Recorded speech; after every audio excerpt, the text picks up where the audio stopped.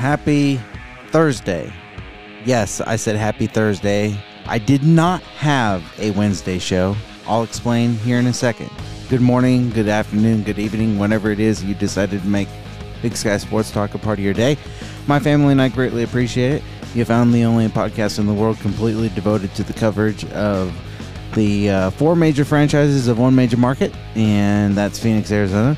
We do it a little bit differently. We do it from Big Sky Country, Billings, Montana. We cover ASU football and ASU basketball to go along with it. And all of it presented by the unofficial presenting sponsor, Mooyah Billings. Give them a checking out. Get some food, get a shake, fries, whatever you want to get. And enjoy some fantastic customer service. Rico is the general manager. Him and his crew are fantastic. They will get you hooked up. Mooyah Billings. And you can go to other Mooyah locations as well. There are several throughout the United States and internationally. But Mooyah Billings is my preferred location.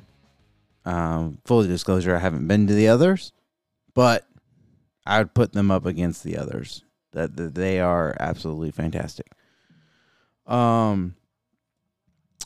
But hey, I hope you're doing good. Hope your Wednesday was good. Haven't spoke to you since late Tuesday. Did not have a show for a couple of reasons. One, when I was going to record Wednesday, everything that I wanted to talk about. And mainly D-backs, the sound that I wanted to collect wasn't ready. That's number one. I didn't record when I got off work because I got off work rather late, and so I was like, you know what? I will just wait and until everything I want is ready for both Diamondback games. And then everything else I was gonna do also to pile on with it. So, it just how it worked out this go around. So I apologize that I didn't do anything Wednesday. Have a great show for you today. And then everything should be back to normal for tomorrow's show. So. Still, unfortunately, only 4 shows for the week, but that's just how it goes. I probably won't do anything Saturday to make up for it. But we'll see. We'll see. But yeah, this is what's going on. And I guess if I want to throw in another reason is I've put so much content in my Double Down Tuesday, and some of it was like early Wednesday content, if that makes any sense. I guess some stuff that was available, some of that being Cardinal and ASU stuff. So you did get some stuff that I could have used Wednesday, that I ended up using Tuesday instead during the Double Down Tuesday. So, anyway, you're not missing out on content for the days. You're just missing out on a day's worth of podcasting, if that makes any sense. But I guess 7:45 p.m. is going to be my new 5 o'clock for me on Wednesday, because if you remember me talking about it a week ago, last Wednesday I stayed over to help the team out, the team being the digital team at Walmart, and they needed me to do it again yesterday, so I did. Um, and it's just the way it happens. So that being back-to-back Wednesdays, we'll see what happens this upcoming Wednesday. But it was it was pretty brutal. But hey, I'll take the extra money. And I appreciate them, giving me the opportunity to do so, and I guess trusting me to stay and not do it half-heartedly. I think that means a lot to me. But other than that, nothing crazy eventful yesterday. Just a little bit of a long day, and I needed to recoup from that, and I just that's kind of more as to why I didn't do anything after I got off work, because I think I got home around 8:15, which is not too late. But like I said, it was an exhausting work day, so I was like, you know what, I'll have everything I need for certain, and get on the mic early in the AM like I normally would, and so here you go. You have a episode ready to rock and roll for you all day today. So, but sound credits. We have 2 D-backs games to talk about, and that's going to be courtesy of dbacks.com. And then azcardinals.com for the Jonathan Gannon, DJ Humphreys, and Keitrell Clark. And then 98.7 Arizona Sports gives us Dan Bickley's blast with obviously commentary from and opinions from Vince from the Bickley and Murata show on a Cardinals topic that I'll kind of do to wrap up that segment. And so that's from their YouTube page. I'll get that. And then Sun Devil Source gives us Kenny Dillingham from after practice yesterday. And then 98.7 Arizona Sports, their YouTube page, gives us a general NBA topic that I obviously, because the Suns are in the NBA, will kind of make it Suns / an NBA topic to wrap up the show, and so from their YouTube page we get that. But anyway, that is everything. Sound credit wise, we'll get into Diamondbacks right after this on Big Sky Sports Talk. Mooyah Burgers, Fries, Shakes, and Billings is the unofficial presenting sponsor of Big Sky Sports Talk.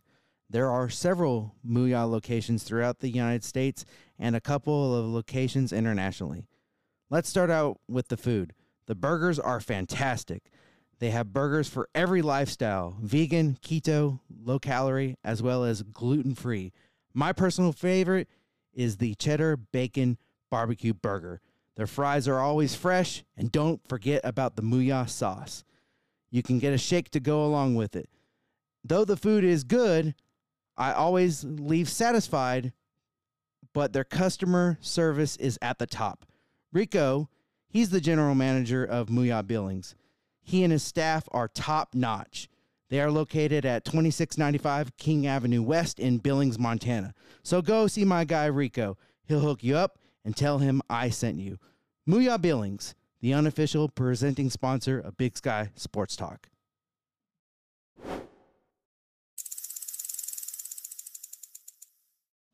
I was able to give a little bit of a D-backs update during Tuesday's show, in which the Diamondbacks were winning.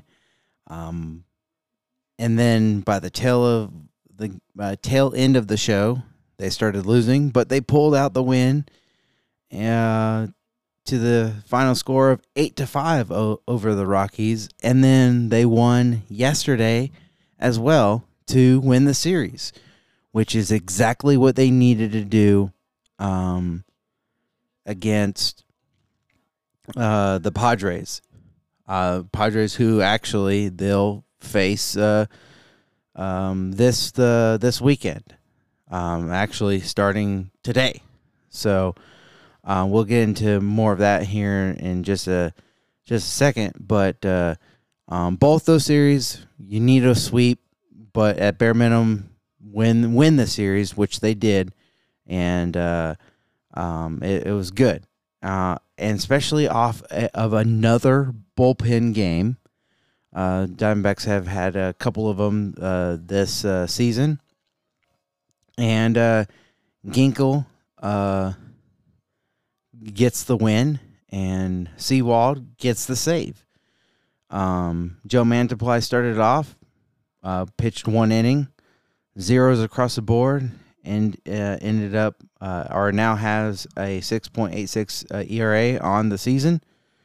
And then a rookie, Bryce Jarvis, came in relief, pitched 3 innings, gave up 1 hit, 1 earned run. He walked 1 and struck out 3. So a solid performance from him in long relief. An ERA of 3 right on the dot. Gilbert pitched 1 2/3, give up 3 hits, 1 earned run, and struck out 2, a 4.86 ERA. Frias, 1 1/3, 3 hits as well. Unfortunately, 3 earned runs, walked 1, no strikeouts, a 5.82 ERA. And then Ginkel pitched an inning, struck out 1, 2.06. Sewald got the save, pitched 1, gave up 3 hits, but no earned runs, no walks, and a strikeout. 3.26 ERA is Patrick Sewald. That's how it went, completely bullpen, and very, very solid. The bats were alive. Diamondbacks 8 runs on 14 hits, no errors. Colorado 5 runs on 10 hits, 2 errors.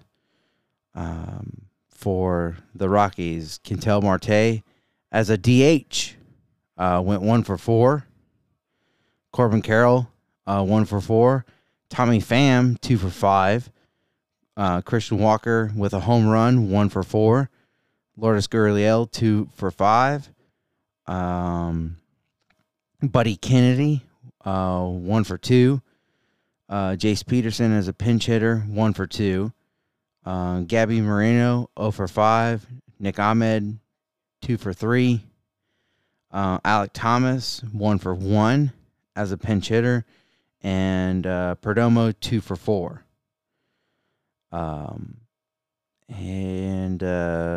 Yeah, that's how that game went down. And here is some highlights. There's 2 down. Tommy Pham, the right fielder tonight. Tommy flying out his first time. As the 1-1 is grounded sharply up the middle, and it's into center field, a base hit, a 2-out single. And that's the 4th hit against Ty Blach. Blocked on a lot of pitches down in the strike zone. Christian Walker, though, big night last night. And the pitch is swung on, barreled towards right center field. Long run, Doyle turns, looks, and that is a bank shot into the bullpen for the Diamondbacks. 2-run home run for Walker is 26, and it's a 2-0 lead for the Snakes. Second and third, 1 out. Charlie Blackmon coming up, a base hit, potentially ties it up. And that ball hard to first. Walker thought about coming home. Tolio will score on the ground out by Charlie. 2-1, Diamondbacks have the lead, and we've been watching Bryce Jarvis make his major league debut. I'm here with the family. I have Dad Kevin, 12 years in the big leagues as well. It doesn't start with baseball. It just starts with the young man he is. And from a young age, we talked about what it means to compete and be a competitor and not be afraid to fail. And he's embraced that ever since a young age, and so that's probably what I would say. See what Ryan McMahon could do. Infield is still in with one out. He's got to find a way to get Charlie home. And a bouncing ball. Here comes Charlie. No play for a bat. It's tied up. Well, if he was going to hit it on the ground, he hit the right kind of ground ball. Diamondbacks have 2 in scoring position for Christian Walker. And he will take, snap throw to third, they throw it away. Down the left field line, Perdomo is going to score. Marte getting the wave around. Here's the throw to the plate, and Nolan Jones throws a missile to get Marte at home. What on earth was this 7th inning? Somehow, the Diamondbacks score a run, 3-2 Diamondbacks. So Michael Toglia, a chance to drive in Jones and tie this thing up. The 0-2 pitch is hit the gap in left center field. That's going to drive the run in. It'll get to the wall. Jones scores easily. Michael Toglia ties the game up at 3. Here's Brenton Doyle with that runner at first and 2 outs with a pitch to Doyle, and he hits that well to left field. Going back is Gurriel. It's gone! The rookie hits his 8th home run of the year to break the tie. It's another typical Diamondbacks-Rockies game. Not much happening. Marte, Carroll, Pham with runners at second and third and nobody out. There's a swing, ground ball, base hit right field. And 3 batters into the 9th. We are tied at 5. And here is Tommy Pham. Pham broken bat down the line. Fair, it's headed for the corner. Tommy Pham gives the D-backs the lead. Here's Lourdes Gurriel. Lourdes up the middle, that gets into center. Here comes Tommy. Gurriel makes it 7-5. Another clutch hit. As it's now an 8-5 lead. Ezequiel Tovar is a 400 hitter this season with the bases loaded. Into right center. Here comes Corbin Carroll. He's got it. And the Diamondbacks have got the win. They get 5 in the 9th to come back and take it 8-5. A fantastic performance in the 9th to win a game that was absolutely necessary. And then yesterday, they won again. 9-7 over the Rockies, and that yesterday's win puts them 1 game above 500, which is good because during the Padres, that series win put them right at 500, and then they lost the first game to the Rockies and put them below 500, and now they are back 1 game above 500. And it's Kyle Nelson with the win and Sewald with the save again for D-backs. Slade goes 4 innings, 4 hits, 2 earned runs, 3 walks, 4 strikeouts, 3.48 ERA. Tyler Gilbert again, 2/3 of an inning, 2 hits, 1 earned run, 5.19 ERA. Frias, 1/3 of an inning, walked 2, struck out 1, 5.71 ERA. And Miguel Castro has not been good of late. Went 4 hits, or gave up 4 hits, 4 earned runs in that, and 2 strikeouts, 4.50 ERA. Kyle Nelson, 1 inning, 2 hits. That's all he gave up, and 3.09 ERA. And Ginkel pitched an inning, struck out 2, 2.02 ERA. And Sewald gets the save, pitched an inning, gave up only 1 hit, 2 strikeouts, 3.19 ERA for Sewald.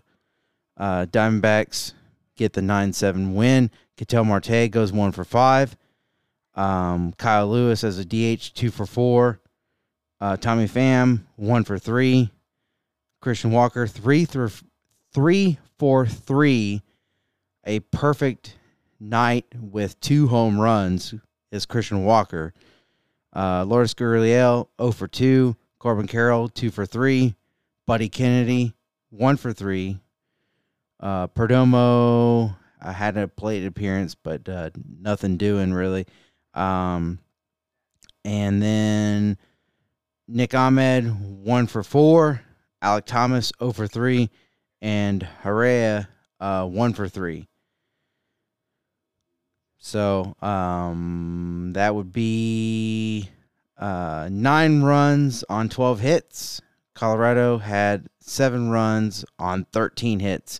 Back-to-back games with double-digit hits are the Diamondbacks, and this is how this one went down. I think the D-backs would really like to see Kyle really get untracked. There's some slug. That's down the line. Extra bases for Kyle Lewis. It checks up in the corner, and Kyle has a one-out double. Well, here comes Christian Walker, who has had a tremendous series now with 26 home runs on the year. Walker might have got under this one. Will it carry out of here? Profar looking up, and he's done it again. Christian Walker's 3rd consecutive game with a home run in Colorado, and it's 2-0 Diamondbacks. So now there's 2 outs and nobody on. McMahon, 19 homers, 60 RBIs. This ball's well hit to right. This has a chance to fly, and it will. Ryan McMahon with his 20th of the year, and he makes it a 2-1 ball game. Tying run at 3rd, go-ahead run at 2nd. It's McMahon at the plate. His homer in the 1st inning, the Rockies run. 0-1 pitch. Lined into right field. That's a base hit. Tovar scores. Profar will be held at 3rd. Ryan McMahon, his 2nd run batted in. The game tied at 2. To 3rd. And on the transition was dropped Marte. And he's safe at the plate. Colorado has taken a 3-2 lead. Tommy Pham's at 3rd. Christian Walker's at 2nd base. Corbin Carroll's at 1st. Buddy with a chance right here to get the lead right back. He walked in the tying run. It's 3-3. Love it. This is exactly what the D-backs need. Get a little rally going, take some pitches. Chance to put a big crooked number on the board. They have answered back with 1. And here is Nick Ahmed 0 for 2. Nick, first pitch swinging, lifts it deep right center. That ball is carrying. It's carrying. And Nick Ahmed hits it high off the wall. Everybody's on the move. Ahmed is coming home. He's going to go all the way around. And he is out at home. 3 runs come in. Good run for the Diamondbacks here in the 6th. 2 outs, 2 on. Right, an out away from getting out of this inning. Rogers with a double, a walk, and a fielder's choice. This ball pulled toward left, and Tommy Pham's not going to be able to catch this one. 1 hop off the wall. 1 run he scored. Tovar flying toward the plate. Here's the throw. Cut off. 6-5 on the double by Brendan Rodgers. Yeah, the back and forth affair continues. Jones a walk, and then 2 fly ball outs to center today. And this ball is tagged deep right field, way back. Gone. The Rockies are taking a 7-6 lead. How about that, Nolan Jones? Then Colorado gets 4 of their own in the bottom half of this 6th inning. And here we go again. And the Diamondbacks got the tying run aboard here to start the 8th inning. Oh, this is the guy you want at the plate. Christian Walker can do no wrong when he comes to Coors Field. They can't get him out. Christian hits it up in the air. It's carrying to center. Doyle backing up to the track, to the wall. And that one's in the bullpen. Christian Walker has done it again in Colorado. His 4th home run in this series. Oh, my goodness, is he hot. It was fantastic for Christian Walker. Absolutely fantastic. Obviously, I just talked about a guy that has not been fantastic, and that is Miguel Castro. During the game, the Burns and Gambo show was going on, and I wasn't going to play this. I'm like, you know what? I just changed my mind during those highlights, especially reading about it. The Diamondbacks had the lead, and Castro lost them the lead. They're 7-6, I believe it was, when he exited. You wouldn't need a Diamondbacks rally if it wasn't for him. And Gambo just has a rant, and he is not happy about Miguel Castro, who I believe has the highest or one of the highest ERAs as a relief pitcher for the Diamondbacks. And I think he's going to be with the Diamondbacks for, one extra year. And Gambo does not like that. Doesn't make a whole lot of sense. So here is courtesy of Arizona Sports, their YouTube page, on the Burns and Gambo show. Just a little bit of a rant from Gambo on Castro, who, gave up the lead. I got to say this. I said this to you. I said something to you during the break, and I want to stop everything we're doing and just say this to you. I said to you during the break, I can't believe that they want to keep Castro. Like I said, I can't believe that they want to keep the Diamondbacks want to keep Castro. Oh wow, okay, this guy's garbage. This topic change is brought to you by the Auction Community Studios. Because watch, look what he just did. And I said, I can't believe they want to pay this guy $5 million to come back. I can't believe it. But what I've been told is the Diamondbacks, we figured him out. We figured him out. He just can't pitch in the 8th and 9th innings. No, he can't pitch at all. He sucks. He can't pitch. They need to designate him for assignment today.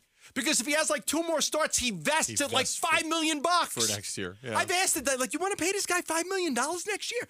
Yeah, we got him figured out. We got him figured out. He just can't pitch in the 8th and 9th inning. Guess what? It's the 6th inning. He still can't pitch. Maybe he saw the number upside down and got scared. No, they got him. They got him all figured out. He just can't use him in the 8th or 9th. It's the 6th inning. Oh, I think he just gave up a long ball too. D-backs are losing. He just gave up the go-ahead home run.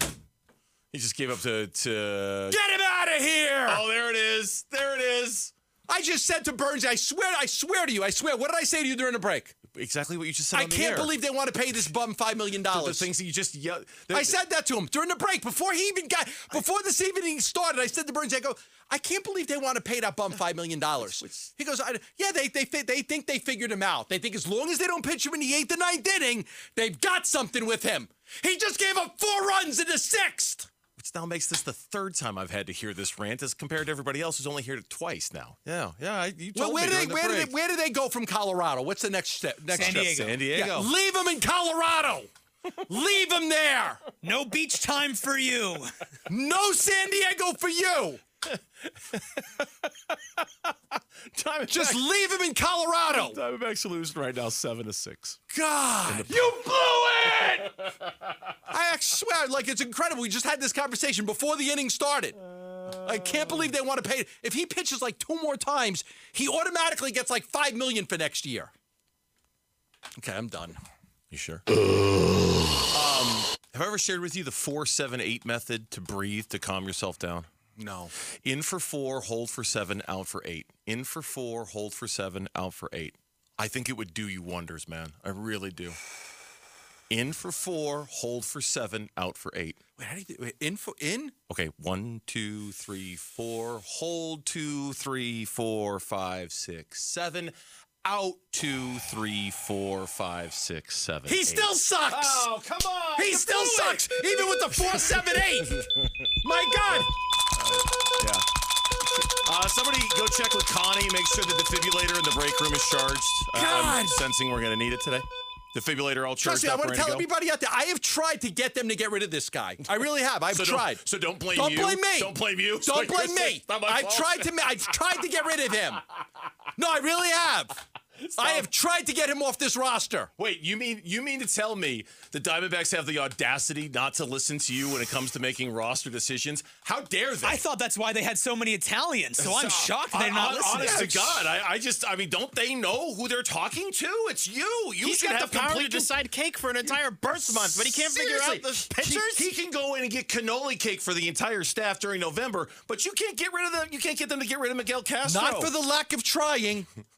I question your power in this world, Gambo. I really do. Because if you can force cannoli cake on all of us in the month of your birthday, you can certainly get the Arizona Diamondbacks not to have Miguel Castro pitch 2 more innings and have that contract. I've had these conversations. Do you really want to pay this guy $5 million next year? $5 million. All right, we good?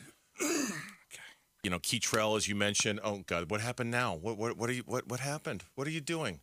What's Herrera wrong with you? tried to run out a double, got thrown out by Shut the TV. I swear you got to shut the TV. I can't do the show. I can't shut off the TV. I'm in the information business. I have to pass along the information to the people. I'm not even looking at the TV. I'm trying to have a conversation with Gambo, and all I see is Gambo throwing his head into his hands as hard as he possibly can. It actually made a sound on the air. Could you hear it? You're out by 20 feet. You run a 6'7", 40-yard dash. Why are you trying to get to second base? You're a chubby little catcher. The hell are you thinking trying to get to second base? Wow. We've resorted to calling people fat now. I'm sorry. That's you're not fast. That's what this show has devolved to. We're calling people names at this point. I didn't say he was. I'm just saying you called him chubby. He's a chunky little catcher. You called him chubby. Okay, that's not bad. I didn't say he was fat. I just said he's chunky. Trust me. So on behalf of all fat people out there, when somebody calls you chubby, when somebody calls you husky, when somebody calls you big boned, it's basically slang for fat, right? Like, it's basically a code word for... I don't want to call him that. I mean, he's slow. He's slow. Okay, he's slow. Just say you use the word chubby. He's a slow running catcher, and he's trying to get a double out of him. Get him out of here! Oh, boy, you're going to have a focus problem today. I can tell, right? You know what I think you need? Yeah. More pie. I think you need more pie. I'm just gonna watch this Indianapolis Buffalo preseason game right now on the right. I'm telling you right now. That's all I'm going to watch. Love you, respect you. I enjoy working with you. I'm not turning the television to a different channel. I'm not. It's stuck there. We're watching this game. Man, it's painful. I do it out of love because I love the Diamondbacks. They're my favorite team in Arizona. I love the Diamondbacks. They are my favorite team in the state. I get Joan Jets. I hate myself for loving you going through my head right now. When we come back on the Burns and Gambo show, if we can pry Gambo's attention away from a disastrous Diamondbacks game today up in Coors Field. Yeah, I think they deserve that little bit of rant. I mean, they win, but yeah, you know, it's been little things that Gambo mentioned and he was upset about as to why the Diamondbacks have been on a losing streak, as to why, you know, they've been losing some of these close games throughout the whole season, not just during this stretch, by just this much. And I'm holding up my fingers, you know, less than an inch. That's how some of these games are being lost by, but by the little things that took place during that sixth. So yeah, that's everything. Diamondbacks, they play the Padres starting tonight, 7:40 p.m. It will be Zach Gallen, the righty, against Rich Hill, the lefty, for the Padres. And this is a 4-game set, Thursday, Friday, Saturday, and Sunday. That's all of it. We'll obviously talk about today's game for Friday's show, and then, of course, we'll catch you up with Friday's game, Saturday's game, and Sunday's game on Monday / our Double Down Tuesday show. I'm gonna try to get, you know, some more Monday shows, but it's rough after busy Sundays, and then, you know, if I don't work, not even on the podcast on Sundays, and so I get out of it by technicality waiting for midnight. And if I do a show at midnight and it ends up being a longer show, I'm cutting into my sleep for work on Monday, and that's some of the reason. But we'll definitely get them covered. But Zach Gallen takes the mound today against the Padres, a 4-game set for the weekend. We will jump to Cardinals up next on Big Sky Sports Talk.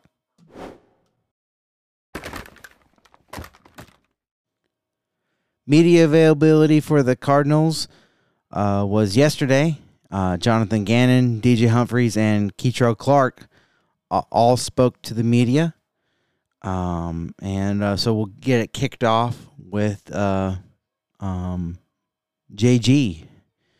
And getting more and more ready and more of a game plan, if you will, against the Chiefs this Saturday. Opportunity does a team with so much consistent success in the preseason like the Chiefs present for your team? Really good football team, obviously. Excited for the challenge. Going to be a good stepping stone for us with what we have to improve. And looking forward to getting on the grass. How much is it to let's not get caught up in playing the Chiefs and just more focus on us getting better as a team and doing what we can control? All of that, honestly. We don't do the full mode of game planning in preseason. We're still installing, still getting our operations correct, all those things. But they know that we got a really good football team coming in here, so we better be buttoned up. How did you feel? You talked about Clark the other day. How did you feel Christian Matthew did? Really good. Really good. Yeah, I thought he had some good snaps. He was lined up on Sutton a couple times and stayed in good position, played with proper technique, made a couple plays. Thought he had a good game. Don't look at me. Kent, that's $15,000 in our team meeting right there. $15,000 right there. And that would be the max. So from beginning to end over the course of the game, what do you think Clayton Tune learned about the NFL? The details that you got to be right all the time to give yourself a successful chance to have a good play. And I think that just the improvement of all different things with playing quarterback, he knows he has to improve on them to have the offense operate in a good way. So excited to see him go. He had a good day yesterday. Today we got some stuff in that we're going to try to confuse him a little bit on defense, but he's doing a good job. What do you like your depth at outside linebacker? I like it. I like where all those guys are at. Is that a spot that you want as a rotation, or you want a couple guys to emerge? I kind of like. You obviously want guys to emerge and be your premier players, but even when you have premier players, those big guys up front, you don't want to wear those guys down. So you guys will see if they're up on game day, they'll play. Do you like the process of having the competition and trying to figure out who the guy is to maybe be the starter or whatever it might be? Or would you prefer that it was so cut and dry that a lot of those decisions were made for you? Yeah, I like there's always competition everywhere. I love competition. I think it brings the best out of players and coaches. So I love it. Is the expectation to give Tune a similar workload this week, or how different is it? Yeah, we'll see. We're kind of evaluating that right now. Good question, Tyler. We'll kind of develop each individual plan and kind of go from there, but he'll get his opportunities. Are you've talked about having a plan for Zach Ertz. Do you feel like there's a chance he could play in the preseason, or would you rather have him wait for the regular season? We'll see. We got a long way to go with him about that, but obviously the guy's played a lot of ball, and we'll do what's best for our team first and then Zach second, and he's on board with that. He looked good out there yesterday. He came down with a little bit of a cold, so you guys aren't going to see him out there today. I think his wife and kid were sick and passed it to him, so he's going to miss today. But he had a good day, and it was good to, I got pads on for the first time in a while. He was a little sore, but he's ready to go. He looked good yesterday. He might be one of those guys, and if you remember from Tuesday's show, the question was asked from Jonathan Gannon, will there be any guys that won't see preseason at all? And he said, yeah. I think it's a possibility that I think Zach Ertz might be one of those guys he's referring to. And that's kind of an easy yes. Obviously, Kyler, won't see any preseason. But I think, it's understood that, hey, the guys that are available, your James Conner and Budda Baker and guys like that, I think it's possible that those guys won't see it. But if you want to get out a technicality, Zach Ertz might be one, but he does need the reps because he hasn't played in a bit. But I did find that interesting how, and I didn't mention it from Tuesday, but, he said, yeah, there'll be guys that we won't play during preseason. And it makes sense. I'm sure it's veteran guys. I'm sure it's guys that, don't necessarily need the reps, and you're trying to figure out, some rotation and depth pieces that are behind said players. And you already know what you have in them. And then, of course, the risk of injury being one of those things. But we'll see what happens with Zach Ertz. I would personally like to see him, and I think he definitely, like I said, needs the reps. I don't think it will be this game, probably their third preseason game. I would assume we'll see Zach Ertz. It's hard to tell. That first game, you guys got a lot of pressure on the quarterback. How much of a trickle-down effect does that have on the backside of the defense? I was talking to Buda about it. His eyes lit up. He's like, yeah, that could... Yeah, rush and cover, cover and rush. They go together. You know what I mean? When people talk about sacks, normally the back end's playing really good. You know what I mean? Because they got people covered and quarterback's first look isn't there. That goes into pre and post snap, what, all 11 guys are doing, affecting the quarterback. It's not just one guy, one group. It's all 11 out there, and we have to put them in position to do that. So they understand that. They've done a good job with that. We got to clean up some things as far as when we need to play with a little more air, when we need to play with a little less air. But I like how they're improving that part of their game. Who's that off of puck now? When do you anticipate your quarterback coming off the puck? I'm not sure. How do you assess your interior O-line right now, especially center and left guard, and where things stand? Yeah, like where all those guys are at. I like the competition there. I think they're, getting comfortable with each other. You'll see some guys in and out today and tomorrow and the next game, and against Kansas City. And then when we go to Minnesota, it'll be a little bit different. But I like where they're at. You saw a lot of explosion out of those guys up front on your O-line, on their one-on-ones, just taking their guy and shredding him up the field.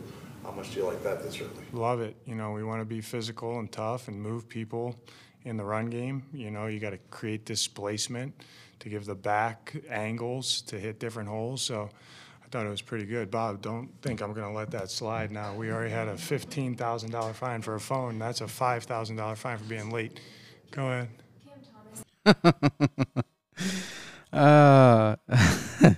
I think it was up to him. He would hey, you going to have your phone ring?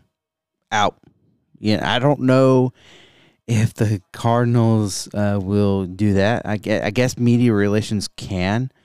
I know. I think they can. You're late to a press pass, media availability. They don't have to let you in. I've heard of that. I don't know about kicking you out as soon as you have a phone ring or something go off that interrupts it. But you can just tell in so many instances where, though he says a lot of things that make guys laugh, I think he's dead serious on some of this stuff. And he likes to have fun, and he does joke, and he rips on himself, and makes jokes and calls players out, calls media out. Clearly, and I don't know. It might be something to pay attention to. Now, if it happens, again, do we kind of see him lean to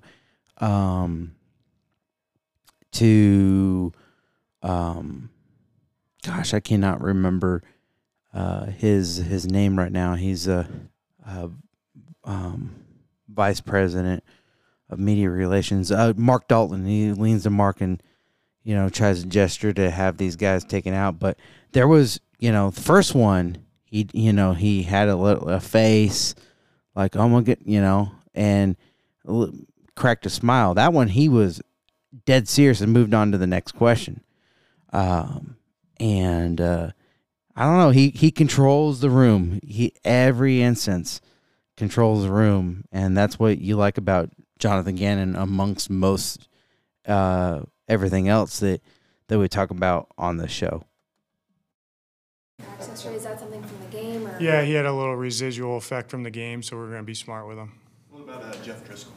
A little bit of residual effect from practice, so we're going to be smart with him too. Think we'll see B.J. Ojulari this week in preseason game? Not sure yet. We're going to be smart with him. I need to see some things from him in practice before I feel comfortable putting him out in a game. L.J. Collier talked to us yesterday and said he got an interesting story, and he's looking at this as a new start, new slate.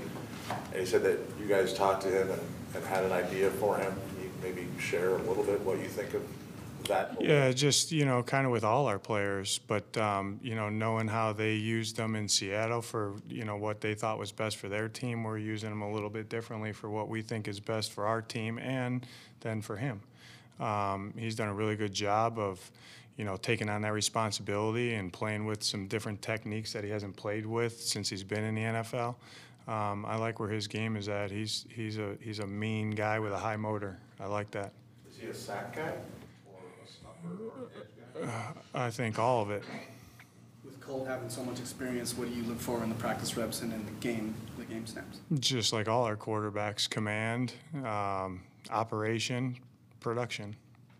Cole did say that you wanted the guys to use this week as kind of get into your regular season routine, find that. Can you give us more insight on that? Yeah, we just set up practice like we're still in training camp, so the practices weren't, we're not running cars, we're not doing, versus scouts, anything like that, but the day was set up, this whole week was set up with, week one moving forward in mind. So we wanted to get them in that cadence and that routine, knowing that when we go to Minnesota, it'd be completely different. The week after would be completely different. But truthfully, wanted to dry run it for the players a little bit to get in their routines, what they need to do to get ready to play, from Monday morning till Sunday kickoff. And then for the coaches too, because we already changed and tweaked a few things. I was thinking to myself, why did I make that decision in June? That was wrong. So we tweaked some things, but it's going to be similar today. What you see will be similar to yesterday, and then tomorrow will be a little bit of a shorter day. We get them out of here, and then Saturday we'll have meetings and walk through, and then you either fly somewhere or you go to the team hotel and you go play on Sunday. Saturday this week, obviously. Drew's going up to the booth, he said this week. How about Nick? You got to ask him. I don't know what he's going to do. I think he's staying down, though. How comfortable would you say Isaiah Simmons is right now in that deep real center comfortable. field? Yeah, real comfortable. I think we gave him some things to work on this week. It showed up yesterday to make more plays. But I think as far as from a standpoint of being in the right spot, making the right calls, finishing with the correct leverage, hitting his landmarks, where his eyes are, his body positioning, his reaction time, he's doing a good job with it. When you guys first got here, what were your initial impressions of Antonio Hamilton? Smart, tough, versatile, good teammate. Does anything jump out to you about Owen Pappoe besides the speed? Yeah, he's violent, physical, violent. I'm looking forward to seeing him play these next couple of weeks.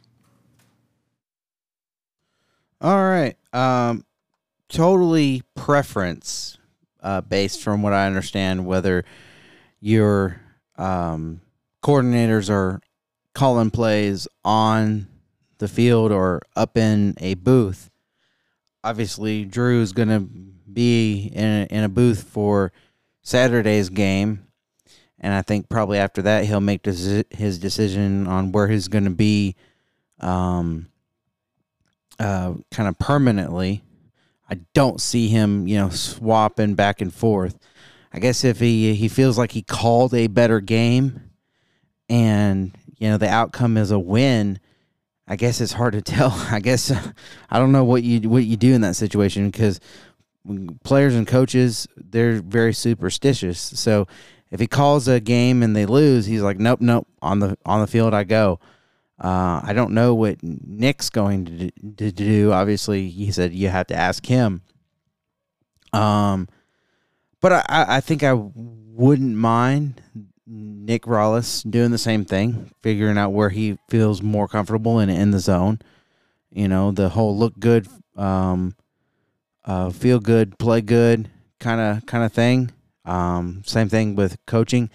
Now, I guess if I gave my opinion, and I'm about to, I guess, that you can, I think because of being a coordinator, I wonder if to me, I feel like it makes more sense to call from the field because you can kind of address some things in between series, unless you're going to leave that up to your assistants and you know, position coaches to, you know, because oftentimes, you know, in between series when, you know, offensive coordinators not calling plays because the defensive coordinator is, because your defense is out and you're not out, you know, the camera will catch the OC or DC, you know, talking to a couple of guys. You know, for instance, Kyler can go up to Drew and, you know, let him know what they're seeing after a 3-and-out. It's a lot difficult. I mean, I guess they can communicate via headset or whatever and other means. But that interaction is so much different. So it will, you know, obviously you want them comfortable, because if they're comfortable, then they're probably going to call a better game and it'll be better for the team. But I sometimes, you know, I really feel like it's better for the players and that interaction that I just mentioned, for them to be on the field.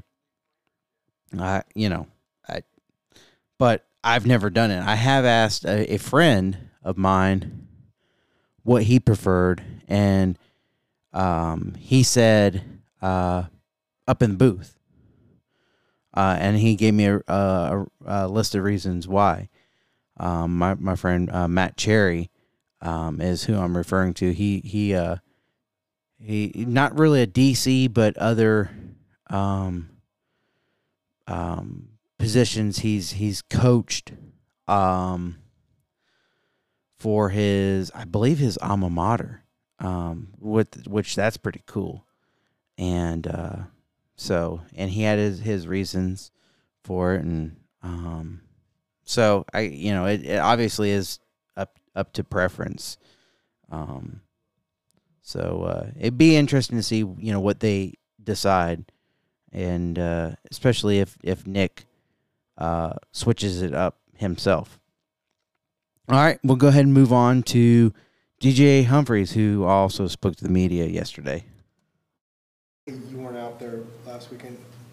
Do you want to get snaps in a preseason game, or does it matter to you at this point in your career? Mixed emotions, honestly. If you ask me, depends on what day of the week you ask me, honestly. You know.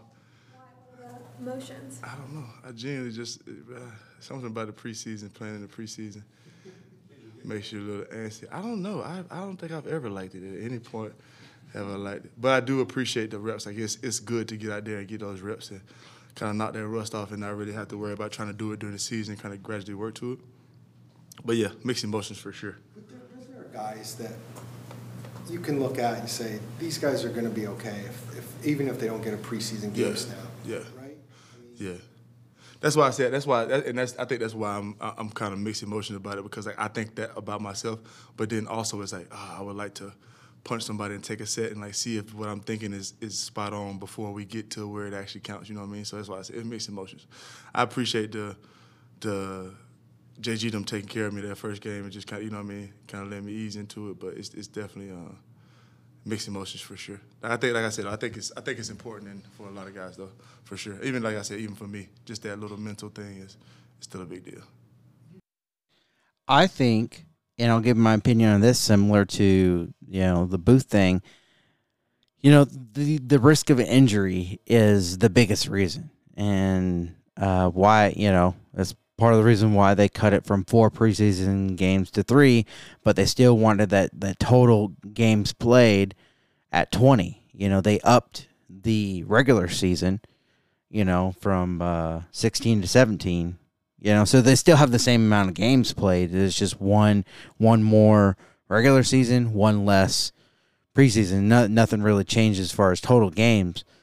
But if I coach, and there will never be a day that I'm a coach or a GM, I would like everybody to at least get a series, 1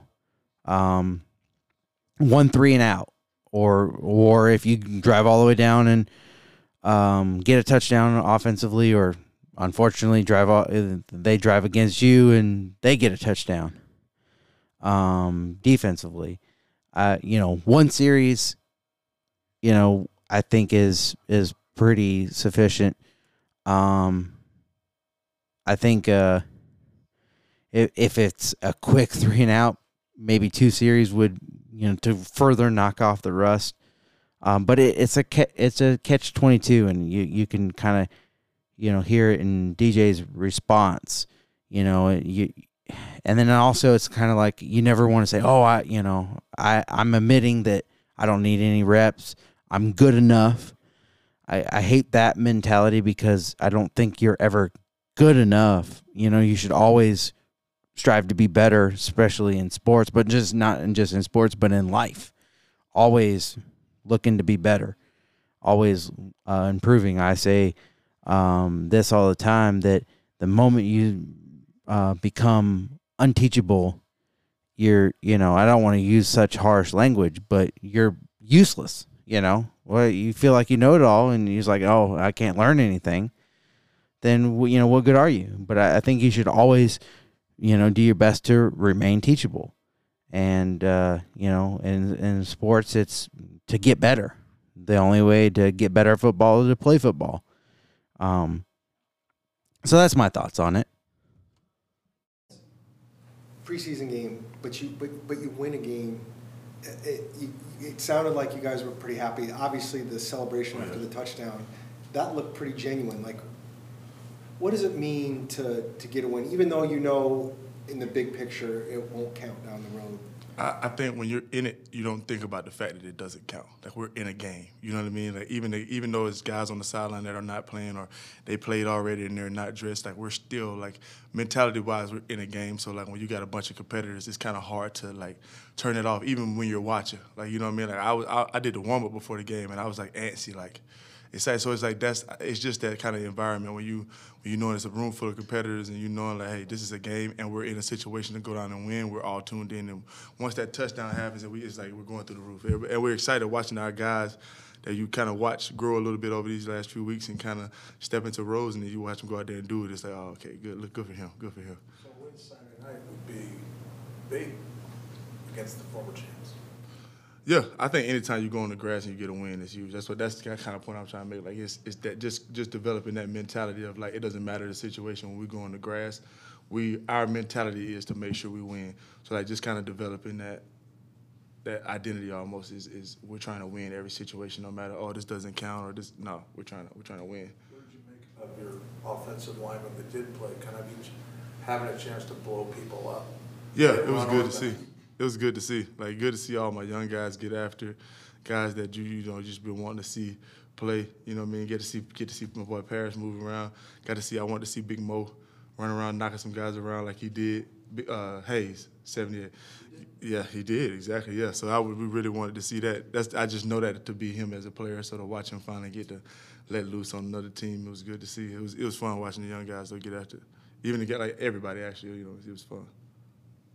What have you seen from a guy like Yelderfro on that offensive line? You obviously see him in the meeting room. We also see him here on the field. What do you kind of take away from this game? Big fan of Yoda. I'm a big fan of Yoda. I didn't know him at all before he came. Like, we had no prior, like, connection or anything before he came, and he was automatically, fit into the room. No random weird outlier or anything like that. He's a guy. Like, he's one of the guys that want to fall in and just mess dudes up when we get on the field and have a good time after. So it's been fun getting to mesh with Yoda. He takes control. He has a good understanding of the offense, full understanding of the offense. So it's like he's taking that role of, like, hey, what he says goes when he's up there with his hand on the ball, for sure. Are you one of the few people who can pronounce his last name correctly on the team? Froholt. Yeah, that's just like country. Like, I'm probably saying it wrong and it just naturally comes out right. But yeah, Froholt. I call him Fro. So it's, you know what I mean, kind of just shortens it up. Guy on the O-line in terms of Mahler, physicality and meanness. Just mean. I mean, obviously me, bud. Like, you know, don't let the smile fool you, man. It's definitely me. No, Will probably Will or Big Mo, like I said. Parrish definitely has a little a-hole in him. You know what I mean? He'll take you to the ground and like lay on you a little bit. So I love seeing that from him, and that's his nature too. It's not like we have to jazz him up to do that. That's like who he is. We have to like. One phrase I used to love from BA all the time is that we'd rather say whoa than sick 'em, and like that's Parrish and Mo. Both of those guys are whoa guys. Like, hey man, just say Will, Mo, Parrish. Like, hey man, I appreciate it. I mean. That goes without saying. We don't even, you know what I mean? At this point, we got to say that. Watching that 2-point conversion and the effort it took to get Amari into the end zone, what were you thinking when you were watching that? Honestly, that's like ideal situation for an offensive line. Like you putting us in a position where the game is on us. Obviously, the running back too, obviously, but like you putting us in a position where the game is on us, and we're on the 2. And we're finna run the ball, and everybody in the stadium know we're finna run the ball, and they know, and we knock everybody off the ball into the end zone, and we're pushing and charging for that lad. I mean, there's no better feeling for when it comes, unless you get to catch that, unless you're an old lineman, you get to catch a pass right there and score a touchdown. There's no better feeling for an offensive lineman, you know what I mean? It was fun to watch. It was just one of those, like I said, one of those things that you kind of, when you see that from your team or even from your third group of young guys, like, yo, this thing is trickling down, and it's fun to see. JG talked about bringing the team back here to kind of give you guys a dry run of a regular season week, more or less. Do you get that out of this week a little bit? Yeah, definitely. Even all the way down to how they structured it and how everybody's definitely approaching it that way. You can tell guys are taking their process serious, and tempos have changed for sure when it comes to just even around the building and how guys are going throughout their process. You can tell it's been a focused week. So. Does it make it feel any closer to the regular season? Oh, definitely. Just because you're working the steps, so it's kind of like, oh, we're almost forgetting that we're in training camp. Like, hey, why are we doing it? It's like, we have to do it like this because we're still in camp. It's like, oh yeah, I forget, because you kind of fall into that routine. It's kind of what you bank for, what you're waiting for when you're a player. It's like, I can't wait till we just get in the playing mode where this is the schedule. So it's definitely been feeling like it though. What has Elijah brought to the O-line room? Eli, man, I'm a big fan of Eli because Eli is he's trying to, when that ball snap, he's taking off and he's trying to grab a hold of somebody and ball him. If you're going to play guard beside me, that's like one of my favorite traits in my left guard, you know what I mean? And he's super twitchy. He's way twitchier than I thought he was. When I watched him in OTAs, I was like, man, is he tackle? Is he? And then we seen him moving that ground. I'm like, oh yeah, okay. I like what's going to be a lot of twitch going on the left side. I like what's going on. So I'm excited to see him get to roll with us for our first time getting snaps together here this week, hopefully, and it'll be fun to get to roll with him. What's up, my man? Here, man. Like you can't stay away from work, bro. You retired and now you're back. What's up, man? Keep pulling me back. Keep pulling me back, man. Congratulations. When you retire, are you done, or are you gonna come back to halfway? No. When I retire, I'm gonna take a year off, and I'm gonna come back as like a universal skill player, like whatever, you know what I mean. Oh, we got a tight end that's down this week. All right, I'm up. We got a pass rusher that's down this week. All right, I'm up. We got a receiver that's down this week. I might be up. You know what I mean. I may be in the fold. So that's kind of, if I can't do that, then I'm just gonna hang out in the bushes somewhere. But that's my go-to. But congratulations, man. Retire, and now you're a rookie again. So that's cool. It's a unique experience, man. It's a unique experience. No, for real, congratulations, man. Congratulations. Talking about Kent Summers, the same media relations, or not media relations. I just member of the media. His phone went off. Kent Summers. I kind of forgot that he retired until, obviously DJ said it. But that moment, though, you really get a feel for, hey, guys that have been with a team for a while, like DJ, and guys that have covered the team for a while, like Kent Summers. I don't know what he's doing now. What he brought back, maybe Arizona Republic is what he did for the longest time. Maybe he's just now Kent Summers. I don't know. Kent Summers with Kent Summers. But you kind of, it humanizes it.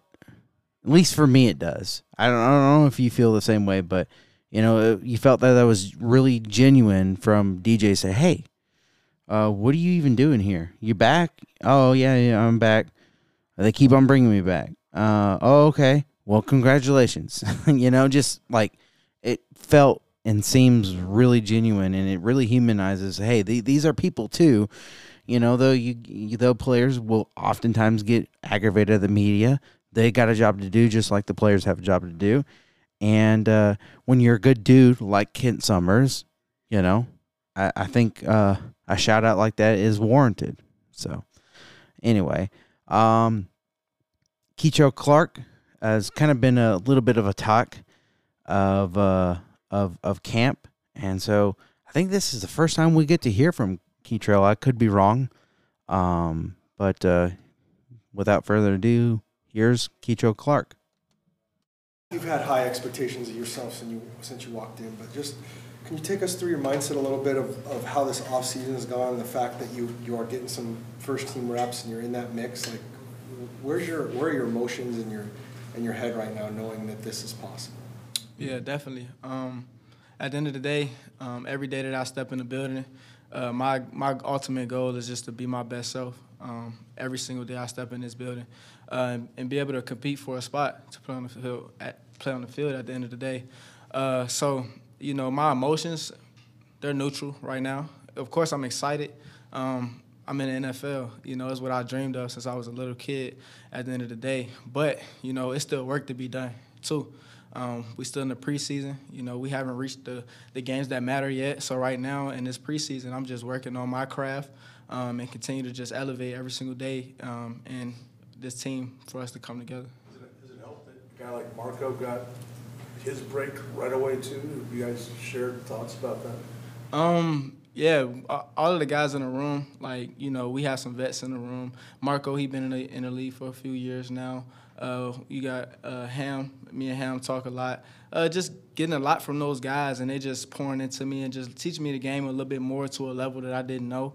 And we just, been feeding into each other as well. So it's been good. Where does your confidence come from? My confidence? Since I was a little kid, man, I was always the one that was outside playing around since a little one with the older kids. My uncles, he used to always fight on me, and we used to play fight all the time. And I gained that mindset since I was little. It's been embarked in me from my dad, from my stepfather, from older people in my life. So it's just something that's in me. How important is it to kind of showcase your personality in your play? JG has talked about how he wants to see that, but for you specifically, we've seen you on the field dancing and honestly having a lot of fun. So how important is that? My main thing is I go by the mantra, be you. Don't be nobody else at the end of the day, because, man, when I play DB, I got to showcase my emotions. I got to be me at the end of the day. So y'all might see me dancing. Y'all might see me, during the game, where everybody locked in and super serious. I might be dancing still. That just helps me at the end of the day. It's a game, we playing a game, and we got to have fun with it. So that's kind of what I go by, just have fun. Gigi kind of said the other day, kind of called you his baby, and obviously you got the Louisville background. Do you feel a kinship with him because of the parallel tracks? No, definitely. Even with that, like I said, I told y'all once before, when I came on my top 30 visit, me and JG connected pretty well, and see that landed me right here. So that connection is special, and I appreciate him for, just like you said, calling me his baby, but that's my guy for sure. What does that mean to you? Deep down? Deep down, it's special. A lot of head coaches, they don't talk to their players like that, so for him to refer to me as that means a whole lot. It makes JG, the way that he is, makes his players want to go out and run through a wall for him, so that's one thing. Unfortunately, I guarantee you that was not the same sentiment for Cliff Kingsbury. You just didn't get the sense that there were maybe a couple guys, because how hard Cliff worked as a coach. I mean, he grinding tape all the time. His biggest issue, though, is, well, not the biggest issue, but he could not and cannot be a head coach. Some guys are only a coordinator, and he is one of those. His time management, as far as in-game time management, was not good. He wanted to outsmart you too much. But he would end super early and stayed super late, Cliff Kingsbury. I mean, just an absolute animal, grinding on tape and trying, to become better. It wasn't a lack of try for Cliff Kingsbury. He just could not get it done. And so, like I said, because of that, there might have been a couple guys willing to run through the wall. But for Jonathan Gannon, you get the sense that all 90 right now, and then, when it gets cut down to 53, all 53 wants to run through a wall for him. And it's so unfortunate for Cliff Kingsbury, and maybe something he can learn from. But it just, that line, that's immediately what I thought of. As you or tease you about, teachers pay, Oh, nah, none of that. It's nah. Are you hoping to be on the field when Patrick Mahomes is this weekend and get a chance to play some defense against him? That, no question. No question. I can't wait to go out there to be able to compete. Whenever my number is called to be out there, just know that I'm going to give my all, and I'm going to swag out and be me. What relationship do you have with Christian Matthew, who obviously is also trying to earn that spot? At the end of the day, it's all love. Understand the game. At the end of the day, we all competing for a spot. So me and Chris, me and him talk during camp. It was just letting him know, like, bro, I appreciate you, because there's never been any hate towards each other. Like, we know that we're making each other better every single day that we step on the field. And that's kind of where we've been at. We still talk about life outside of ball. We still talk about football together. Like, it's no hate at all. Joe, what are conversations among rookies like? I mean, some of the guys you got drafted with, some of the other guys that you're out here with. A lot of it is just basically trying to, how are we getting adjusted to the program and just getting adjusted to the NFL. And then some things that we have conversations about are just, just life outside of ball. We've built a great connection with this rookie class. I felt like just being that Josh Marriott, he did a great job of, meshing us together and having these rookie one-on-one meetings to be able to bring us along and let us know what to expect in the near future. So that's been great for us as well, because I feel like I've been pretty caught up to speed as well. Your first NFL action, right, the other night. What did you think when you went back, looked at the tape? I mean, just overall, how would you assess?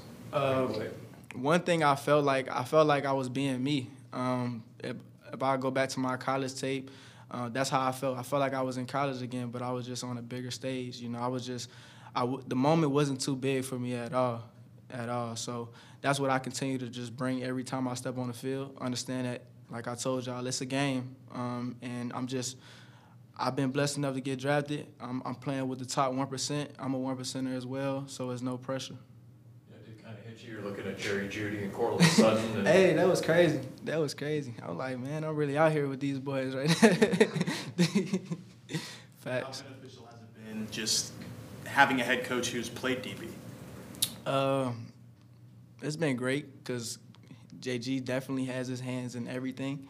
That's one of the smartest guys I've been around, that just knows the game inside and out. Be able to talk about offense, the details of the positions on the field, and then be able to transition to talk about defense and coverages. And so I never had anything like that, so it's definitely a blessing. Was the diving pass knockdown, are you excited because you make that play, or are you disappointed you weren't closer to the, how do you kind of evaluate yourself on that? Hey, look, anytime you touch that football, that's an exciting moment, so I was hyped. How much time do you spend studying today's wide receivers? Today's wide receivers? So when I was in college, I would have a whole notebook full of guys. And In college, I would have probably have like the top 2 wide receivers from every wide receiver core that I'm going to go against before the season started. Right now, I'm in the process of doing that, but preseason is my focus right now. When did you start doing that? When did I start doing that? I'll say I probably started that my sophomore year when I was at Louisville, and I kept that up. And then my junior year is when I really like dialed in and was on the studying, and that's when I feel like I had my best year my junior year because of my studying habits as well. Michael Wilson mentioned that you already got a bunch of notes on him. Oh, facts! I have a whole notebook on Michael.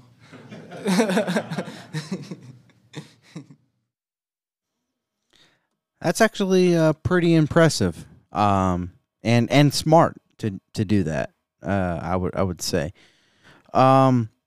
Mentioned this a couple of times throughout this process. Clayton Tune has been the talk of town for camp.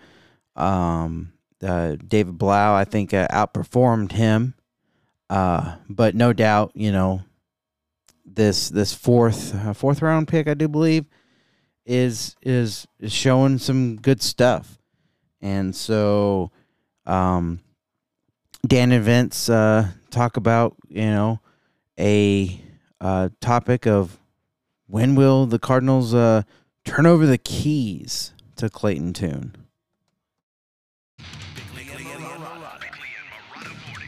Arizona Sports, the local sports leader. Bickley Blast. All right, so I might have been wrong about Lit City, that brief moment of time when it appeared the Cardinals and Suns were both vying for a championship at the very same time. So I'll try another one. How long before we are living in Toontown? Okay, I admit that's even more preposterous, but I'll tell you this. Clayton Tune is easily the most popular quarterback on the Cardinals at the moment, and maybe even the most popular quarterback in Arizona. Now, granted, that's a small bar, and it's partly because we know Colt McCoy's limited ceiling, and because our franchise quarterback is both injured and extremely polarizing. But it's also because Tune looked very poised in his first taste of NFL action, and his arm looks much more potent than McCoy's, at least at the moment, and that arm strength might be needed to unlock Arizona's crew of wide receivers. Either way, Tune certainly has the attention of Aaron Rodgers, who sent over a signed jersey and a personalized message, and with one more good showing against the Chiefs this weekend, things might get really interesting in Toontown. Toontown? Toontown, Vinny. I like it. Spin-off of Disneyland. Is Toontown still in existence, Jared? I haven't been to Disney in about 7 years.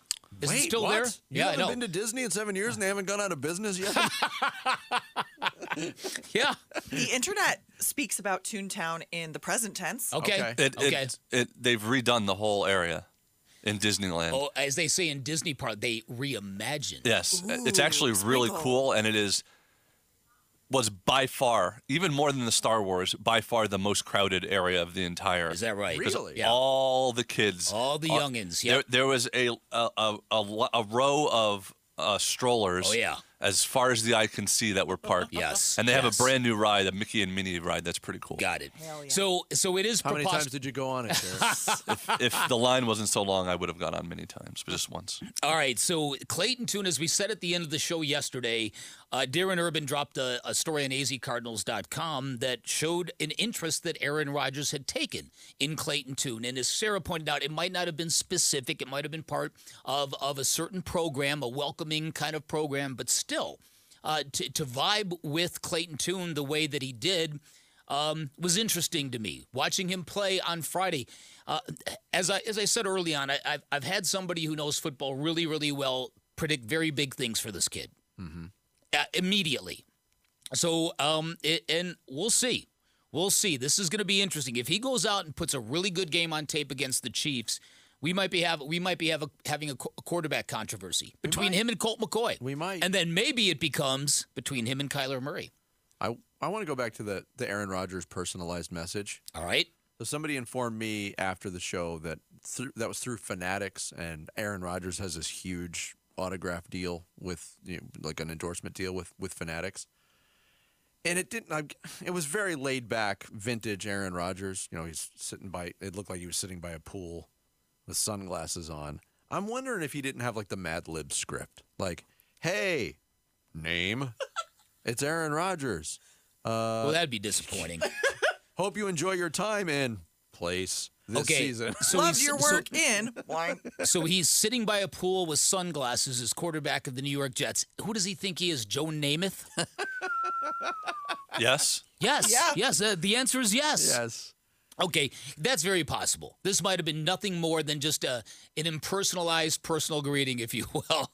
But it seemed to mean something to Clayton Tune, and I really like what I saw from the kid. Now, there were a couple of passes in the flat to Rondale Moore that he airmailed that he can't keep doing that. Those are layups for a quarterback. But the rest of the stuff looked really good to me, Vinny.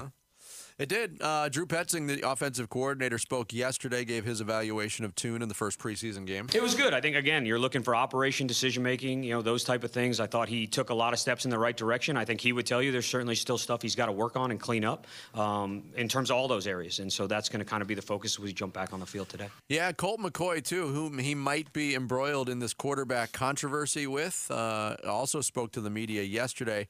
He evaluated Tune and the play of David Blau. I thought he did great. I mean, it's his first time in the NFL, right? Him and David both. They played great. They had control of the huddle. Again, all those are really unscouted looks. Like you know what we're trying to do on offense, but you don't really know what they're doing, right? And I thought they did a nice job. I'm sure there's plays that they want back, but it was fun to watch them. And we spend.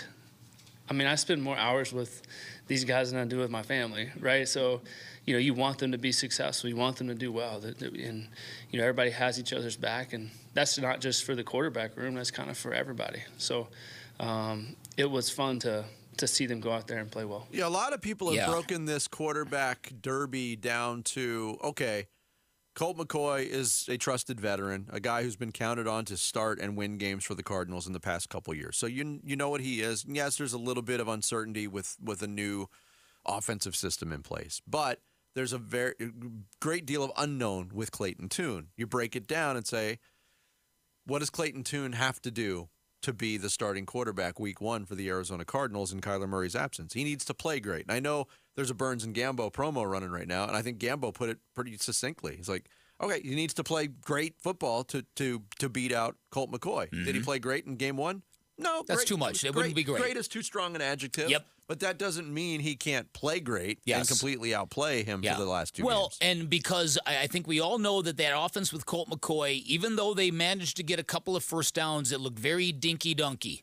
Mm-hmm. Very dinky-dunky. Now, I don't know whether that's by design, whether they're protecting Colt McCoy's arm. I don't know if there's a lack of arm strength. We don't know any of this. But I do know that this is a pretty big season for Rondale Moore, right? Real big season for Rondale Moore. Mm-hmm. He should be a legitimate deep threat for this team. Jonathan Gannon is on the record as saying what? Pew, pew, pew. On the record saying that. Shots. Yeah. On the record is saying pew, pew. So if you're really going to pew, pew down the field, you can't pew when you're dinking and dunking. Yeah, last year, Rondale Moore's role was more like pew.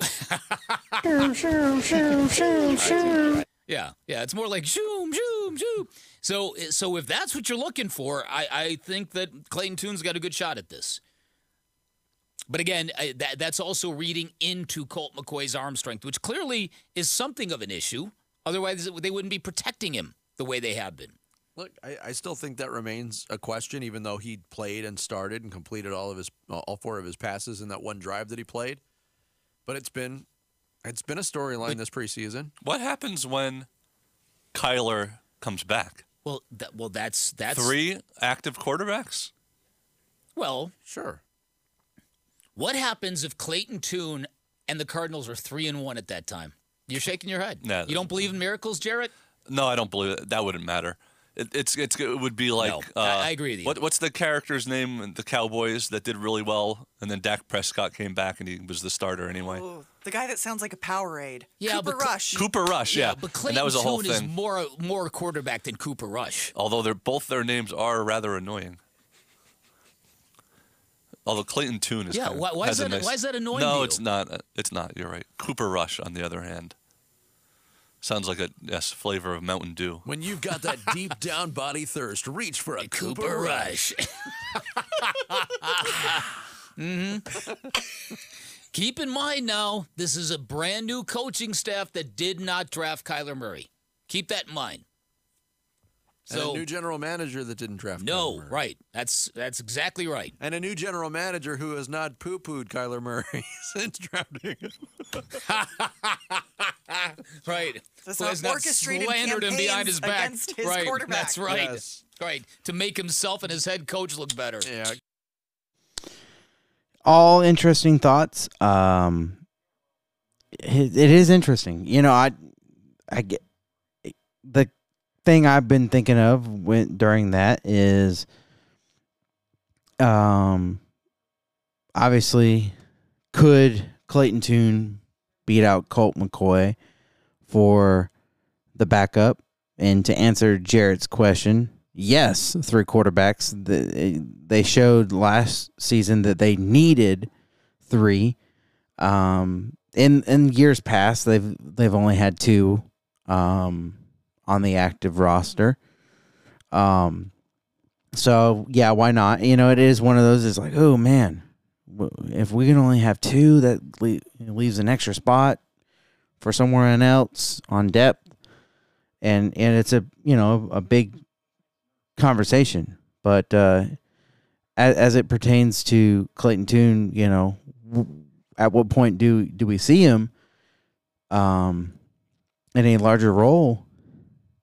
Say you don't like Kyler, but you do like what you see from Clayton Tune, then it throws in the wrinkle of the conversation of do you move on from Kyler and go to Caleb Williams, or do you not go Caleb Williams and you really like Clayton Tune, someone you drafted at that point of the draft, in the previous year, and you found him in the 4th round.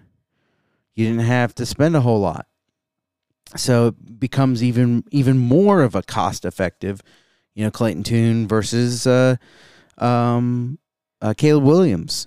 You don't have to pay Clayton Tune as much immediately as you would a Caleb Williams. Now you would have to pay them both a solid amount if they are your franchise guy. But right now in the immediate, Clayton Tune definitely is going to be a lot cheaper than Caleb Williams. And then again, that's if you move on from Kyler Murray. I think the Cardinals would like Tune or Kyler to obviously step up and kill it, and that way you don't have to spend that pick on Caleb Williams, and to have some, to not have to spend it there means you're going to get a haul for that 1st round pick for someone to jump up that needs Caleb Williams because you don't. There's a lot for them to think about, and you have your if I had my druthers, I obviously want Kyler but Kyler or Clayton Tune to take the reins if it happens that way. Definitely interesting. Go ahead and move on to ASU, and that will be up next on Big Sky Sports Talk.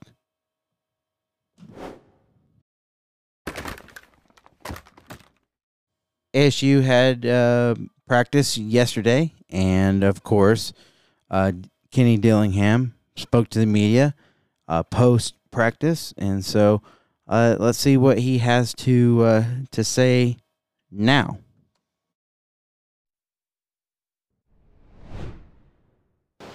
Hi. Hey. I thought it was a really good day. Drastically improved from Camp T scrimmage. New cadences were put in on Monday. We kept varying them, and You know, we had 3 penalties with the first and second group. We had like 8 with the threes, which that's obviously got to be significantly cleaned up. But 3 penalties over a period of 8 to 9 drives, when you include the 1s and the 2s, you know, that's definitely progress. Not where we want to be, but definitely the direction we're going. Our substitution patterns on O&D, we treated it like a game, everybody on the same sideline. I thought our coaches did a really nice job with that. So I saw a lot of positive out of today's scrimmage. We hit some explosive plays on offense. Our 1 defense continued to stop people, so it was really, really good. So far, that's the best overall comments from Kenny Dillingham. He's been very critical of either side of the ball, and to have, you know, a solid amount of penalties for your threes and whatnot. You know, obviously they're threes for a reason, so it's you know, it's to be expected, but you do want it cleaned up. But yeah, up to this point, I mean, very solid, high comments about both sides of the ball, and you know, it's been a lot of, well, the defense has been killing it. Now that the offense is killing it, and I think overall it's been more defense than offense. And to hear that is definitely encouraging. It means they're getting it. Yeah, although you felt like they were kind of getting it a couple of times so far, but that by far is the strongest. We're about 2.5 weeks away from being ready to play. That's about right. We got a long way to go still, and it's not just the scheme. It's just the overall response, and we're getting better, and we're starting to buy into it.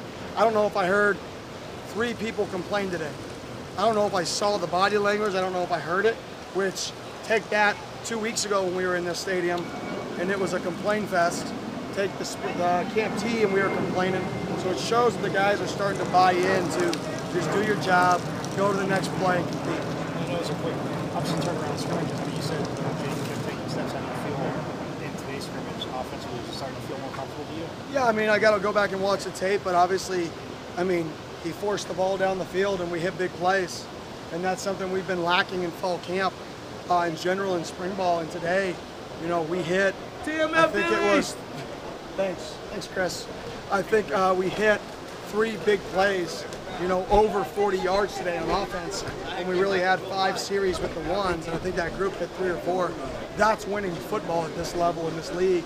I think Badger had 2 catches for over 60, 100 and something yards in 4 series. So I thought that was the progress for the offense, was the explosive play.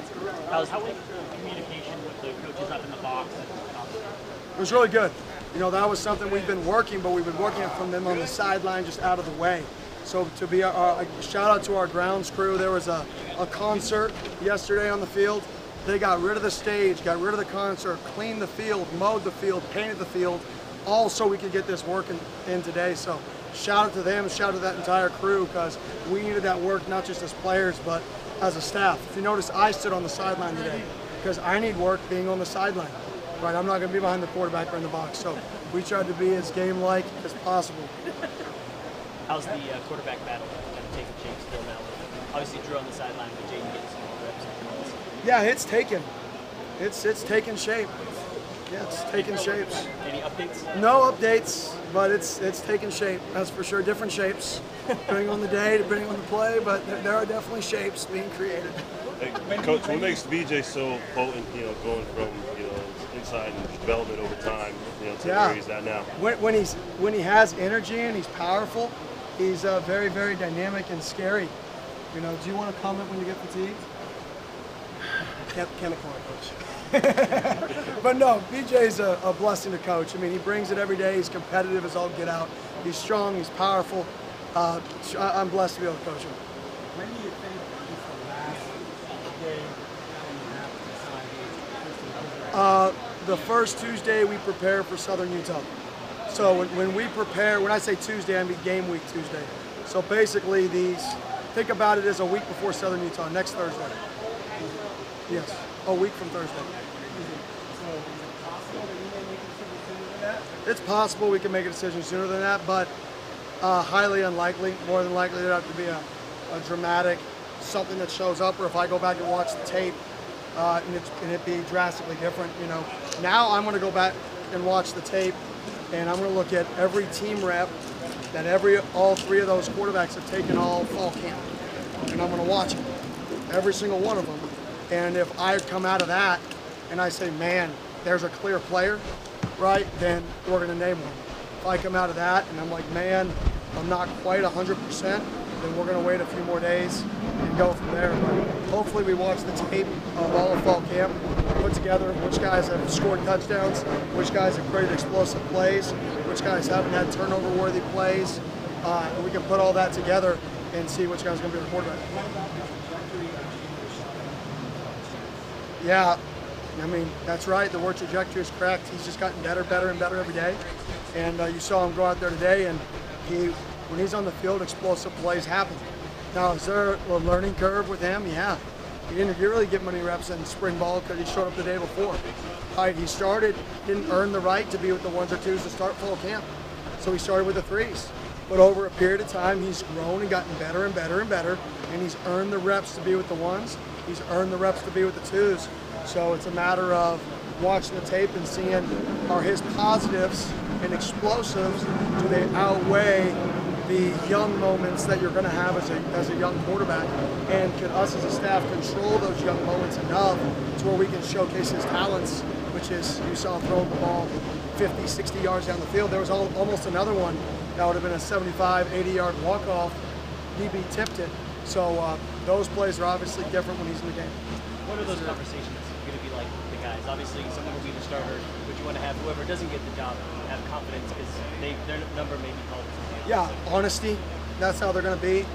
And I hope people respect the honesty of the conversations when that happens. And then at the same token, if there would have been a clear-cut, no-brainer dude, if somebody would have played so bad that he wasn't in the competition, right, they would know about it. So I feel confident putting all three of those guys on the field.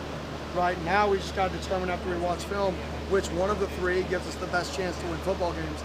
That's not saying the other two cannot win football games. It's just saying that this guy, in my opinion, gives us the best chance to win football games. Are there any particular players you want to highlight from today? I think Troy O'Meary's just coming along. He's working really hard. We got Jake Smith back, which was nice. Deshaun Mallory is just a dog. You know, you love his mindset, you love his compete, love everything about him, and I probably haven't talked enough about Leaf and fall camp in general. He was voted to our leadership council. Being brand new here, him and Trey Brown are two new guys that the guys were like, man, these are the leaders, some of the leaders of our football team, and they were both transfers that just showed up, you know, back in January. So those would be guys that I'd want to point out. Thank you. Have a great day. An overall, like I said, great day for ASU. I don't think I heard a single negative comment. You know, he said they had a lot of complaining previous to this practice. Had a lot of ups and downs. So that's super solid, and we'll see what happens as they keep on going. Hopefully there's not a regress, but like I said, he's been very, very honest with the media and the fans of what he's looking for. Keep on asking the quarterback competition question. I don't think we're going to get an answer. And even if he does know, he's not going to mention it at all. So it's not something to be super worried about. I think most people kind of would be. They're like, man, the fact that he doesn't know or he's saying he doesn't know, that has me worried. There's got to be someone stepping up. And I'm sure there is, but like I said, he's not going to really mention it. But, yeah, that's it was quick, ASU, but that's everything I have on ASU. We'll move into a much different conversation than I was even anticipating for this show, but one that I'm excited to talk about. And so we'll get into some NBA/Suns conversation. up next on Big Sky Sports Talk.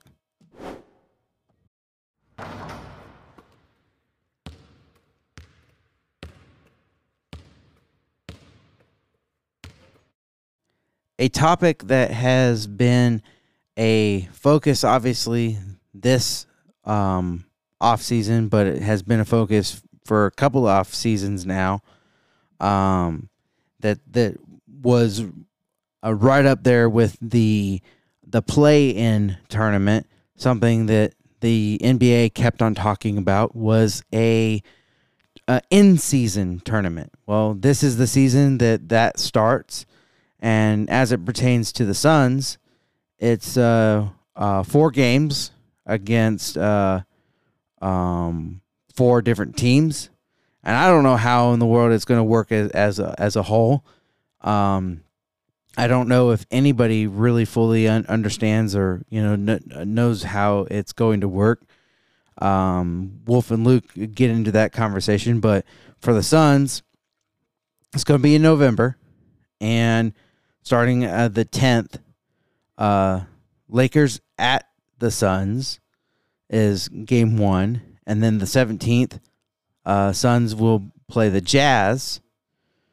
And then the 21st will be Trailblazers at Suns. And then on the 24th, Suns at Grizzlies. So those are the opponents for the NBA in-season tournament.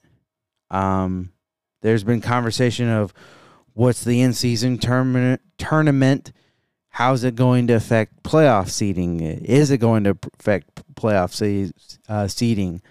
Or should it? Or, there's just so much conversation. And Wolf and Luke, like I said, they discussed that. Basically, the simple question of what is the NBA in-season tournament? All right, this NBA in-season tournament, you're going to laugh. I was looking through for any I just want to know why they're doing it. and the first story that came up was experts don't expect the Suns to go very far in the NBA in-season tournament. They don't? Based on what? How do you know what to expect from anybody? Oh, my gosh, that is crazy right there. It really is, because you stop and think about it right now. We were just talking about the fact that there are 5 teams in the league, or in the association, I should say, that people feel have a legitimate shot. Remember the story we were doing? People have a legitimate, they felt like there were 5 teams that had a legitimate shot of winning an NBA championship, and the Suns were number 5 in that thing. You went from that to, well, it doesn't look like the Suns are going to go very far in their tournament. I'm at a loss. I guess we have to just figure out why the league is doing this in the first place. And I think the obvious answer that jumps out is load management, right? This is a way for Adam Silver to try and combat load management, which I approve and I applaud him trying to do that. I just don't know that it's going to make a difference in that regard. But the Suns schedule for this came out, and they're going to play the Lakers November 10th. They're going to play the Jazz November 17th. They're going to play the Blazers November 21st. They're going to play the Grizzlies November 24th. That's the schedule. That's it. Yeah. And those games are counting. This is what I was saying earlier. They have double meaning, because if the Suns beat the Lakers on November 10th, it helps them in the in-season tournament. It also obviously helps them just in the regular season standings, too. That game counts twice. Yeah. But you say it helps them in the in-season tournament. Yeah, but I don't know what that means. Because if I'm a team that's trying to load manage, I'll just play my players against the Lakers, which I was going to do anyway, and I'll sit them on November 14th or whatever, whenever my next game is. I just don't know that it's going to combat load management. I don't know, is this something else for people to bet on? Yeah. I can't imagine they would restructure their schedule for that.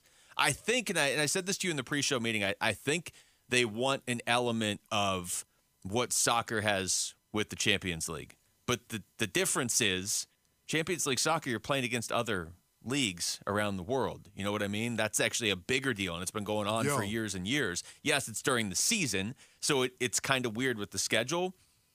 But this, you're just playing the Blazers on November 21st. You were going to play them anyway. Yeah, you were going to play them anyway. And once again, the only thing that would actually increase your 82-game schedule would be as if you play the championship game. If you get to the championship in this tournament and you play that game, you're going to play 83 regular season games. Yep. Which what? Probably means you're going to sit one of the other regular season games to make up for it. So I guess what I'm trying to figure out right now, I mean, if it had any bearing whatsoever on the postseason, now all of a sudden you got my attention. Yeah. Right? Yeah. But my understanding is it doesn't. No, it doesn't. And if you get to the championship game, all the players on the winning team make an extra $500,000. So I can see certainly whenever, the championship game is December 9th. That game in Vegas, whoever it is, I'm guessing that'll be a pretty hotly contested game. Because you get an extra $500,000 per player if you win. But all the other ones leading up to it are just kind of, I was going to play this game anyway, and oh, look, somebody's keeping track of it like it's a tournament, too. Yeah, it's just so weird right there because you're keeping track of it, and yet it's not consecutively. It's not like you're in a tournament. It's just over the course of this season. You're keeping track of it, and you're emphasizing one game. I'm wondering how that might actually work in the NFL. If that was, what are you doing? You're going to emphasize this game for what reason? You want to do it? You know what I mean? This is what we'll do. We'll just take all the games in the NFL in October and declare a winner of October. You and I can just do it. They don't have to change the schedule. We'll just be like, okay, so-and-so was 2-2 in October, but this team was 3-1 in October. Yeah, okay. We'll just declare our own in-season champion in football. Okay, and somebody's going to get off to a 4-0 start. You know that. No. Somebody's going to Then they'll win October. 4-0. Well, okay, yeah, that's right. I keep thinking about, okay, so, yeah, somebody's going to get off to an 8-0 start. No. No, I was gonna say, nobody's getting off to it. 8-0 Even the this year? Kansas City Chiefs aren't getting off. No, to they an always 8-0 throw start. one weird they game do. away. No doubt about it. It's always when I especially- take them in the survivor pool, too, and they lose to, like, the Colts because they can't make a field goal. Yeah, I'm really kind of confused right here. It can't be because of load management, and nothing is going to fix load management. Nothing's going to fix that except an agreement between the NBA and the NBA-PA. Let me ask you this, okay? Because I'm open to this. I'm not trying to shoot it down. I like that the NBA is progressive enough to try new things, and there's nothing bad coming from it. I just don't know that it's going to make a huge mark. So let me ask you this, and I'll ask this to Phoenix Suns fans out there driving around right now too. If the Suns win the in-season tournament, how are you going to feel? Are you going to have a parade?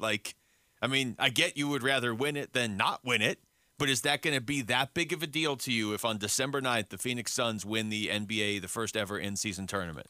How are you going to react around here? Because I would imagine nobody's going to really care, right? Especially with Suns fans who just want the title at this point. Yes, no doubt about it. Didn't they kind of win the regular season, in-season tournament 2 years ago when they won 64 games? Yes, they did.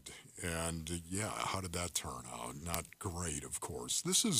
It's championship or bust right now. I think that is the expectation for Suns fans, and I don't think it has anything to do with the in-season tournament. I would love to bring somebody that used to play the game, that could talk about this. And what would be your reasoning?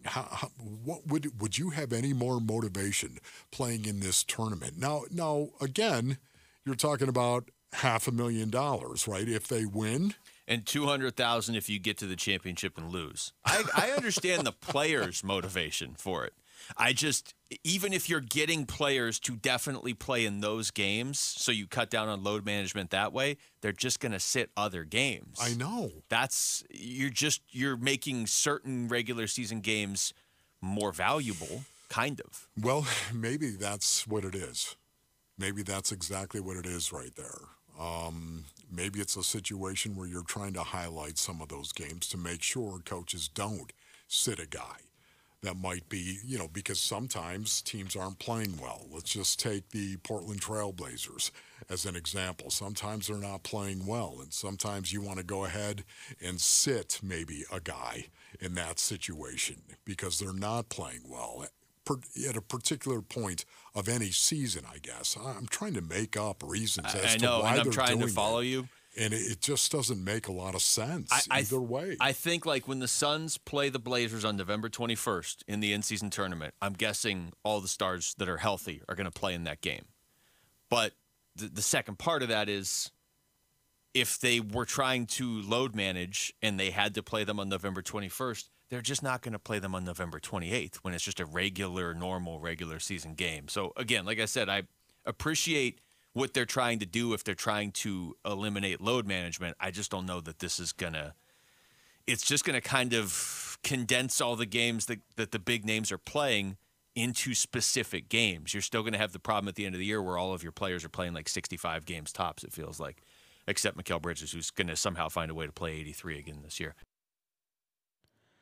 Well, they alluded to it, but they never hit it. And it's simple, Wolf and Luke. It's money driven. Yeah, load management, it helps for those certain games, and I will agree with that. It's money driven. Where they alluded to it is betting. And people are going to bet on those games, they're already betting on it, and it hasn't even happened. This is first year, and they're saying, Suns are not going to do well. And so there's obviously guys going to be betting, I'm going to say the Suns are going to do well, and I'm going to win a bunch of money. It's eyeballs on those games, which also brings in money. The more, as far as media rights deals and revenue sharing and all that, it's money driven. That's exactly what it is. And we shall see as far as how it affects everything else that we're all thinking and wondering and questioning. As it pertains to Suns fans, yeah, they're pretty close to that. I think there's going to be a reaction because it's like, all right, hey, if the Suns win the tournament in season, it's that you have that to your, tagged to you forever. Hey, we won the first ever in-season tournament. Do they have it again? Who knows? If it's an every year thing or every other year thing or whatever it might be, or if they try it out and no one likes it, you still have it tagged to you. I think some Suns fans will be pretty jacked up about it. I think I would. But yeah, it's definitely championship or bust. That is for certain. Before we wrap this whole show up, and before definitely this segment, DeAndre Ayton news. DeAndre Ayton and Team Bahamas are off to a hot start in their quest to qualify for the next Olympics. Ayton scored 22 points, and he was 11 of 16 from the field. 15 boards in 22 minutes in the 101-89 win over Argentina. Impressive scoring. Him and Eric Gordon are finding Eric Gordon on a triple team. Let's see what else. I didn't give stats of Eric Gordon from Tuesdays, but he had 24 points, which was a game high, 3 assists and 1 rebound in 24 minutes. Let's see. Trying to think. I think that's about it. So it's just a great kind of, seeing more solid stuff from DeAndre Ayton. And, since back-to-back, you can kind of argue that it is a concerted effort for DA to change that narrative that he's trying to change. But anyway, with that, that is everything Suns related. That's everything for the show. I appreciate you guys listening. Again, sorry I did not have a Wednesday show, but I hope you can understand the situation. If you want to add anything to the conversation, please feel free to do so. You can shoot me an email, bigskysportstalk@gmail.com. Shoot me a direct message on Facebook and Instagram @bigskysportstalk, or you can comment on some of the content on social media, and you can include TikTok and YouTube to that, and along with Instagram and Facebook. All of that is Big Sky Sports Talk. Please follow and like those respective pages if you don't mind. And any chiming in is always encouraged. Again, Big Sky Sports Talk for Facebook, Instagram, TikTok, and YouTube, and then bigskysportstalk@gmail.com. If you want to shoot me an email, I look forward to that any and every time. As far as listening to the show, Spotify, Apple, Google, Audible, iHeartRadio, Amazon Music, Stitcher, just to name a few. Plenty of platforms for you to get behind and listen. Choose your favorite one. You can listen on all of them, or just a couple of them, or just one of them. That's fine. Please not none of them. Obviously, if you're hearing this, then you chose at least one. I appreciate it for you doing so. That's fantastic.